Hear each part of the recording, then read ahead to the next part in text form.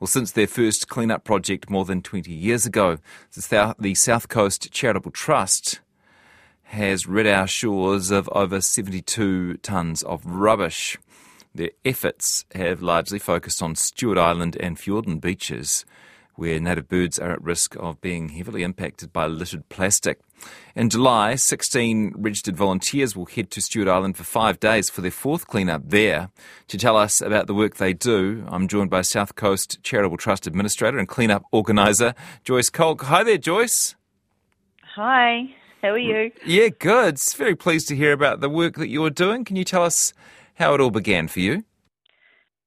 Really began back in 2000 when local helicopter pilot and some of the fishing industries, people that work on the boats around Fiordland, were talking about the rubbish, and the pilot said, why don't we get it picked up? So we did a very quick, basic clean-up along mid-Fiordland, and it was just amazing how much rubbish was there. So it progressed from there. There was a bit of a lull before we developed this trust to actually get stuck in and do it on a regular basis. So now we try and do it every 2 years. COVID sort of interrupted us. And we had a bit of a break, but yeah, we're back into it. Where do you fit in? Where are you based? I am based 12 kilometres north of Tuatapere, and we operate a jet boat business in southern Fiordland. So we also go to the coast and drop our clients off, and they also come back with armloads of rubbish, which was another thing to make us we're there, so it made sense for us to be part of it. I haven't been to this part of the world yet. I've got a trip planned for later in the year I'm really excited about, but in my head I picture it as pristine and a million miles away from plastic and manufactured rubbish. That's what you'd like to think, isn't it? And that's what I'd like to be the truth. That it isn't. Our oceans carry rubbish and the tides deposit them on our coastline, and it's not necessarily rubbish from here. It's rubbish from, we've had fish boxes or fish cases from the Netherlands, South America, wash up. It's quite amazing what you do find. Yeah, so right, this isn't local or not always local rubbish. Have you looked at the science of it at all, like how the stuff ends up where you are at? Are you a particular sort of receptacle for the ocean's plastics? Yeah, we are. The tides come off the Australian coast and come down our western coastline. Then they sort of pull round in a big circle out front of Stewart Island's Masons Bay, Doughboys Bay, and then on the big tides they come ashore. So just prior to this clean-up planned in July, we've got a big king tide happening. So I'm hoping a lot of rubbish will get thrown ashore so we can get rid of it. Better on the shore than in the ocean, right? Yeah, definitely. It's been a progression, I suppose, over the last 23 years, looking at the rubbish and the results and other species of animals on the beach washing up, like birds, with they're completely hollowed out bird carcasses, and then just beside them is a little pile of plastic. And one or two I would think could be a coincidence, but I've seen more than 50 last time in Stewart Island. You strongly believe there's a link between these dead birds and the plastic in the ocean? Yeah, I think they eat it, think they're full, and then starve to death. Gosh. So it's quite sad. I'm going to be collecting some and asking my volunteers to collect if they see carcasses like that, and if there's the same little pile of plastic beside it, pick that up too. What you mentioned the fish bins. What other sorts of things do you find? You name it. You can pretty much. We have a prize for the weirdest bit of rubbish, which can be.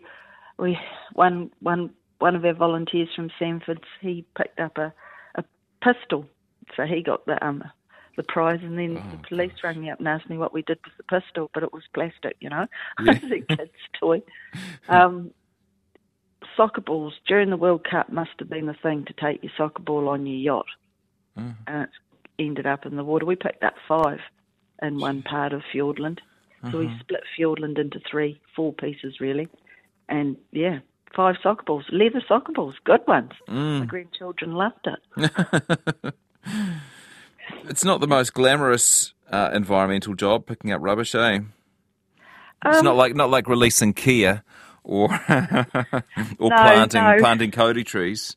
It's not, and those are probably easier to get funding for because, like you say, they're sexy and people want to help. People want to help pick up our rubbish. I've got hundreds of people on my list of volunteers. Really? And in the past, or when we have a gap that I can put volunteers on, they're all more than happy to pay. The most that someone's paid to come clean up was $1,200, and it's just what we were short in the budget, and I had seats available and the money got divvied up and I was fighting them off.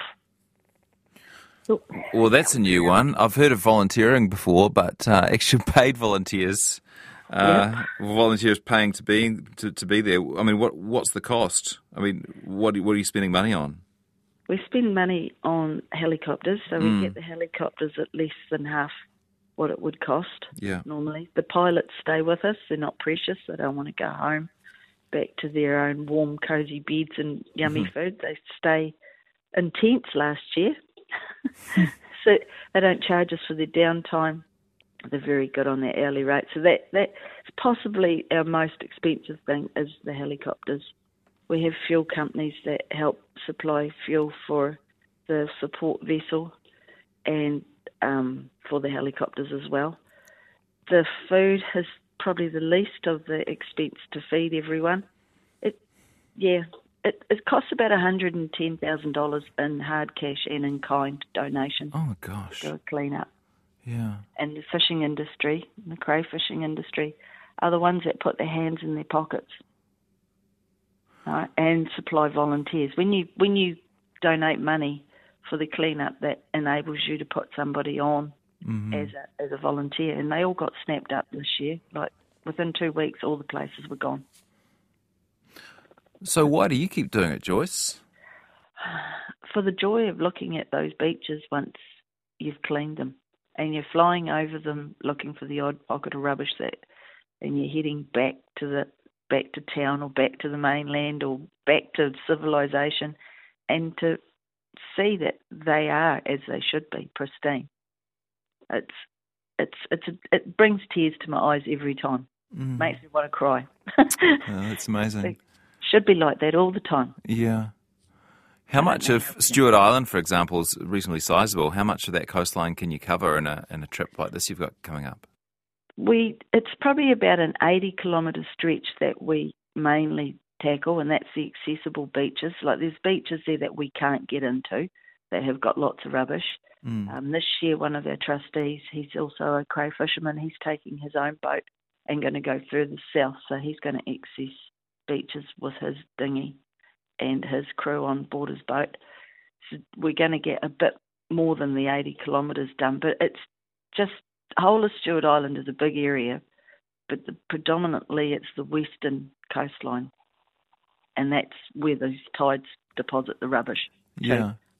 And just practically, you pick the rubbish up, put it into clean sacks or something? Where does it go? How does that part of it work?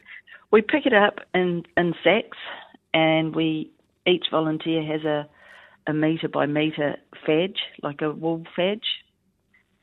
We set them up once we're dragging along our sacks and we've got arms full of rubbish. Then we set up a fadge, and then we carry rubbish back to the fadge to load it up, and then we rope it up so the helicopter can come along with a grapple and lift it up, place it above the high tide until our support vessel shows up, which is coming on the last day of the cleanup, and then they load the hull of the Fovo freighter with fadges, and then off to Bluff it goes, and then at Bluff, tallies gratefully pick it up with their big truck.